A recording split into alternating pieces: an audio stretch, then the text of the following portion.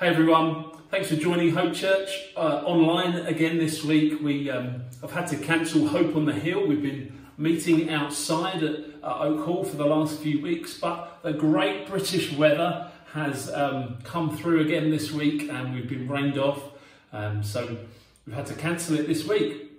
So here I am back in the church building, and we had an online service on Zoom this morning. Sorry if you missed that, but if you did, then you at least get to catch up on the Luke series now. So we're going to be carrying on in Luke 14, 25 to 35 today. Before we do that, I just want to remind you about Alpha that's carrying on. We're only in week 2 this week. It's not too late for you to join or your friends to come along and join. You can come along with your friends online via Zoom. Come along and ask the great big questions of life about God, Christianity, suffering, what is going on in the world today. Come and ask those questions. Contact Alpha at hopechurch7oaks.org if you want to find out more details about that. So we're going to be carrying on in Luke 14, 25 to 35, as you can see, coming to Jesus on his terms. And what we're looking at today is a real challenge to our view of Christianity. And let me ask a question at the beginning. Are you willing to come to Jesus on his terms? What we're looking at today is how Jesus did evangelism, how people responded to that as well. And not just prayed a prayer one day and then got on with the rest of their life, raised their hands in a meeting, but how Jesus is calling for a response, not just to believe in him, but to follow him. Almost what we're reading today is like Jesus is not interested in a crowd of people. He has a crowd here, it says at the beginning, following him. And it's almost like he turns to them and says, are you sure you're in the right place? Are you sure you want to be here? If you do, let me ask you these questions.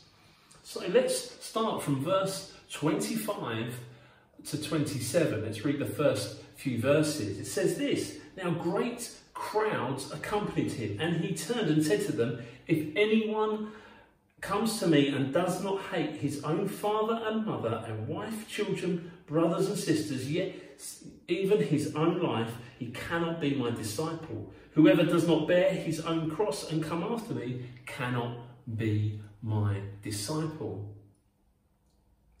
This is how Jesus does evangelism.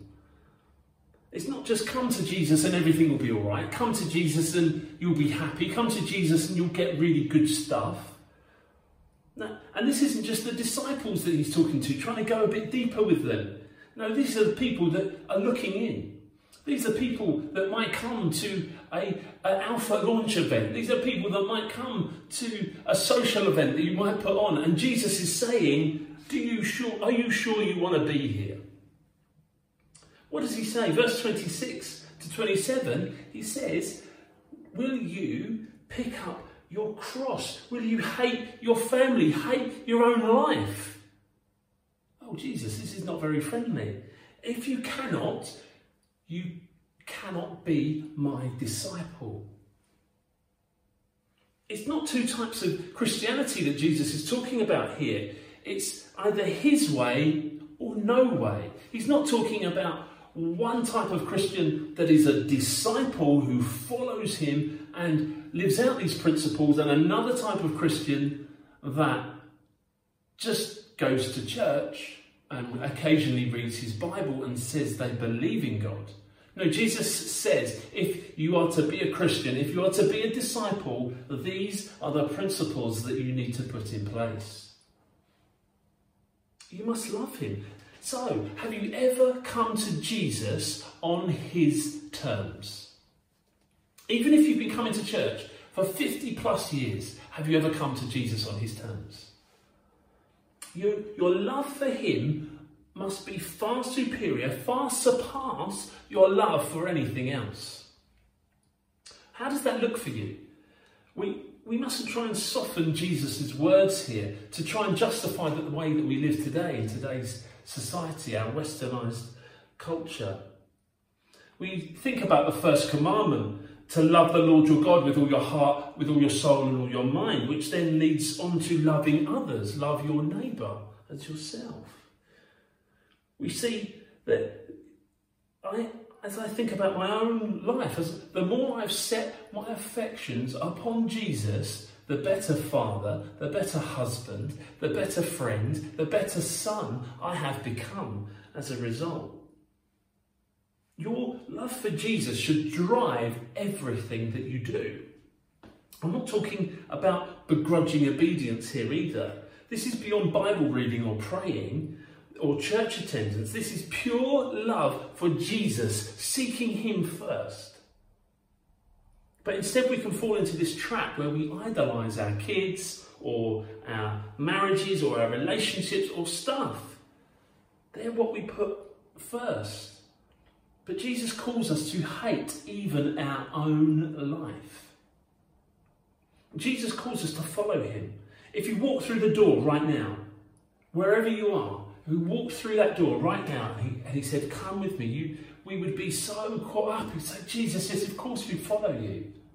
And then as he leads you out of the door, he says, come with me. Oh, but you need to pick up this instrument of torture, to carry it, to come with me. I wonder if there'd be any takers.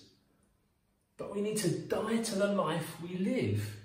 Die to our own dreams. Die to our own ambitions. Galatians 2:20 says, I have been crucified with Christ. It is no longer I who live, but Christ who lives in me. And the life I now live in the flesh, I live by faith in the Son of God, who loved me and gave himself for me. And then as we move on, Jesus uses two parables, two illustrations to tell us that what we need to consider. Jesus is up front as people come to look in, when they're urging others to come to him. And so must we. So from verse 28, it says, for which of you, desiring to build a tower, does not first sit down and count the cost, whether he has enough to complete it? Otherwise, when he laid the foundation is not able to finish, all who see it begin to mock him, saying, this man has begun to build and was not able to finish. Or, what king going out to encounter another king in war will not sit down first and deliberate whether he is able with 10,000 men to meet him who comes against him with 20,000? And if not, while the other is yet a great way off, he sends a delegation and asks for terms of peace. So therefore, if anyone of you who does not renounce all that he has cannot be my disciple. Salt is good, but if salt has lost its taste, how shall its saltiness be restored? It is of no use for the soil or the manure pile. It is thrown away. He who has ears to hear, let him hear. What we see here is Jesus being truthful. Satan and Jesus.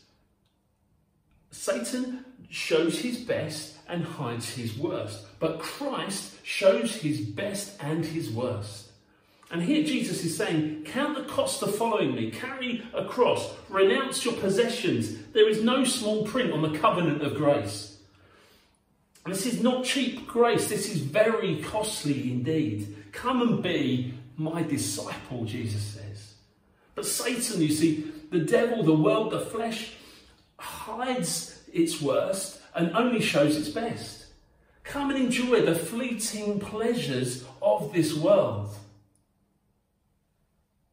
Right from the beginning, there's this battle for our soul, and we decide who we let win for that battle, because Jesus has already won the battle for our sin. We just need to accept it.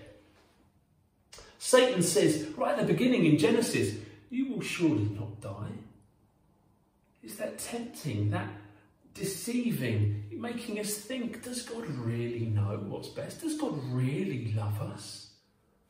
He offered it all to Jesus in Matthew. He says, I'll give you all these things if you worship me.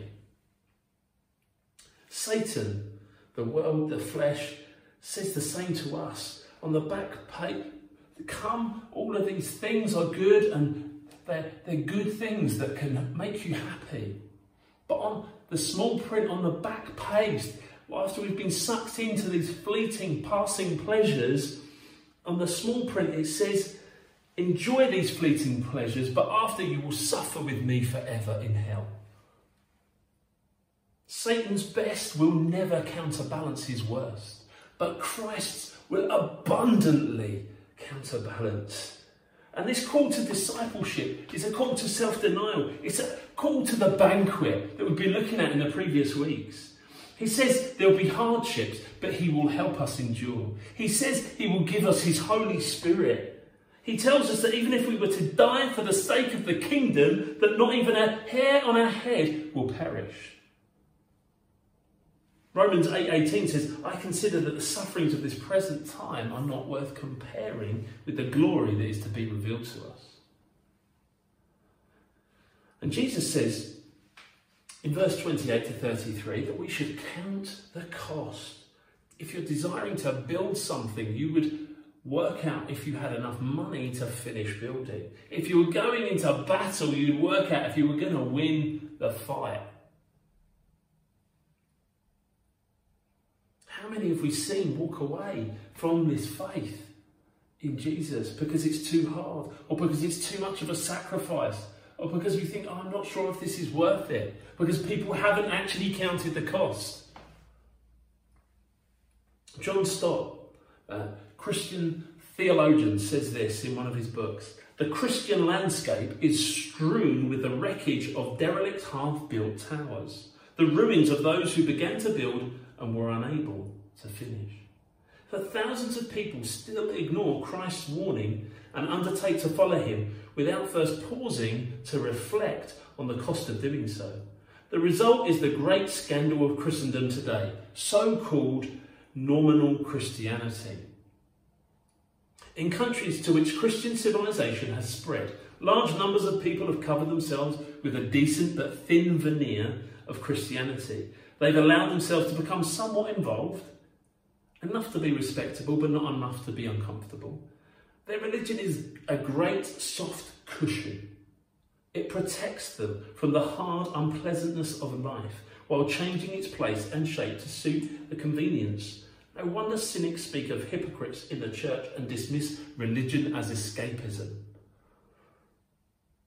So actually this is a question for us all to consider. If we were to live this way, where we love, serve, honour Jesus above everything else, then surely we would reach more people. Surely we would serve more people in poverty. Are we ready for battle? Are we like the king, assessing whether he would win or not?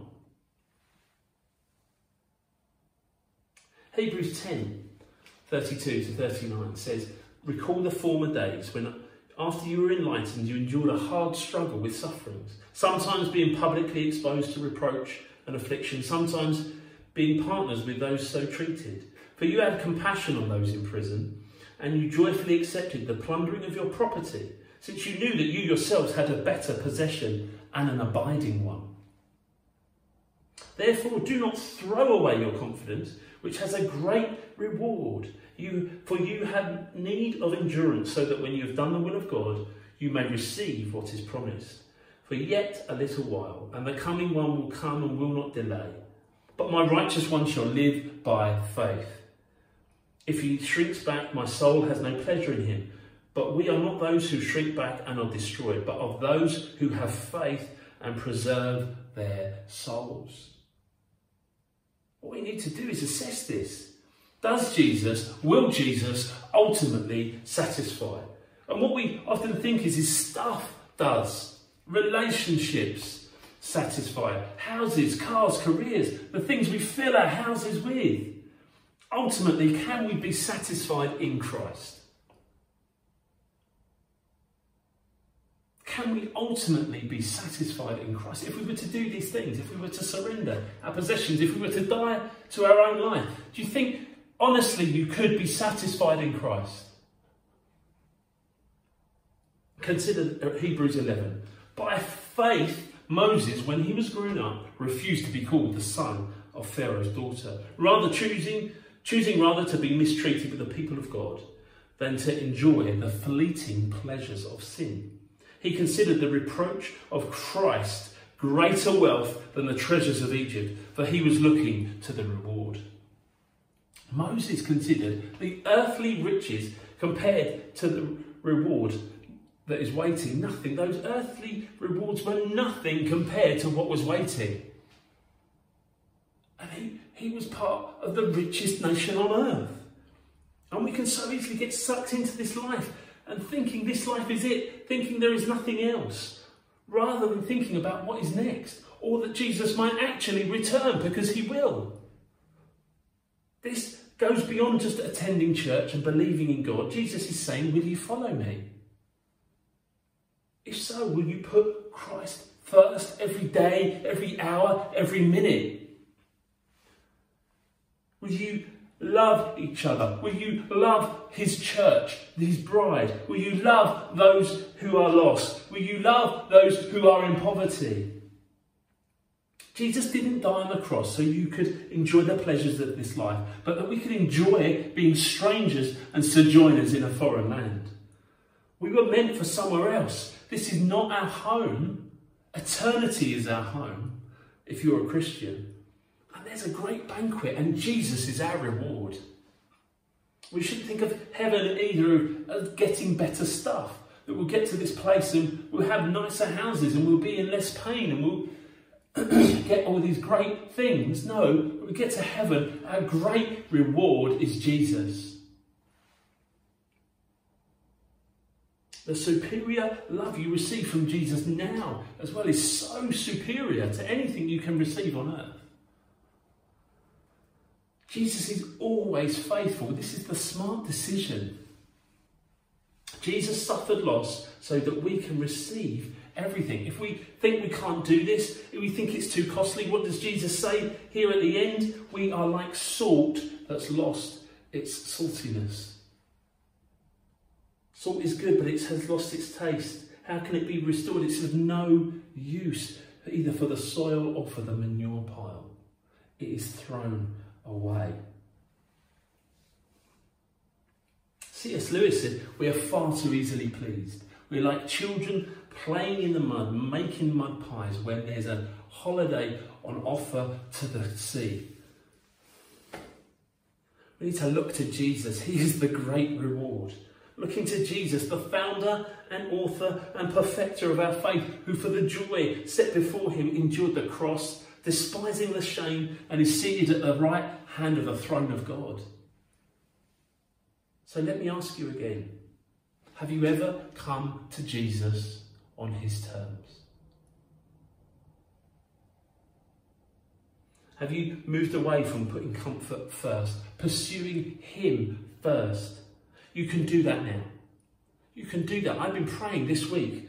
How can I do that? How can I know you, Lord? How can I seek you first? Help me die to my things. Help me die to earthly stuff.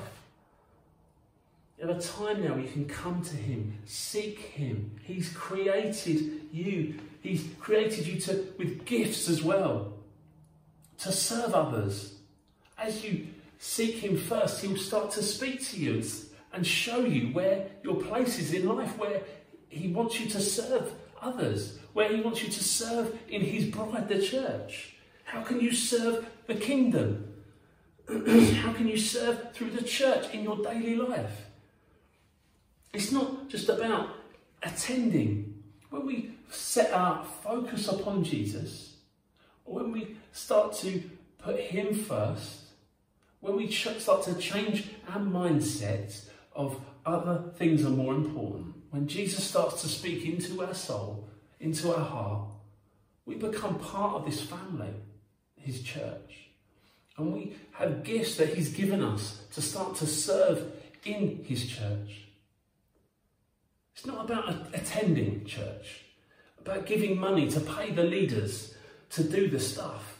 That the job of the leaders is to equip the saints for the work of ministry.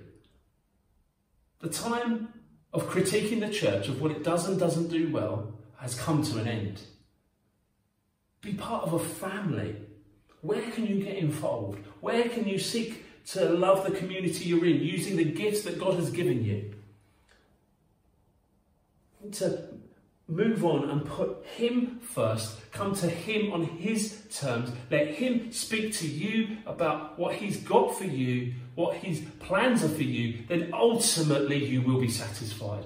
Ultimately you will find the love that we have all been searching for. All have that whole and deep hole within us. Come to him. Come to that author and perfecter. Are you ready to die to your own life? Are you ready to come to him? I'm going to pray now. I'm going to ask God to come and speak to us. I'm going to ask God to speak to me as I do that. And I'm going to ask him to speak to you. Father, God, we thank you that you love us so much, that you sent your Son to die for us. Help us, Lord. Help us, Lord, live in a way in such that our love for our family and friends looks like hate, because we love you so much more. So much more.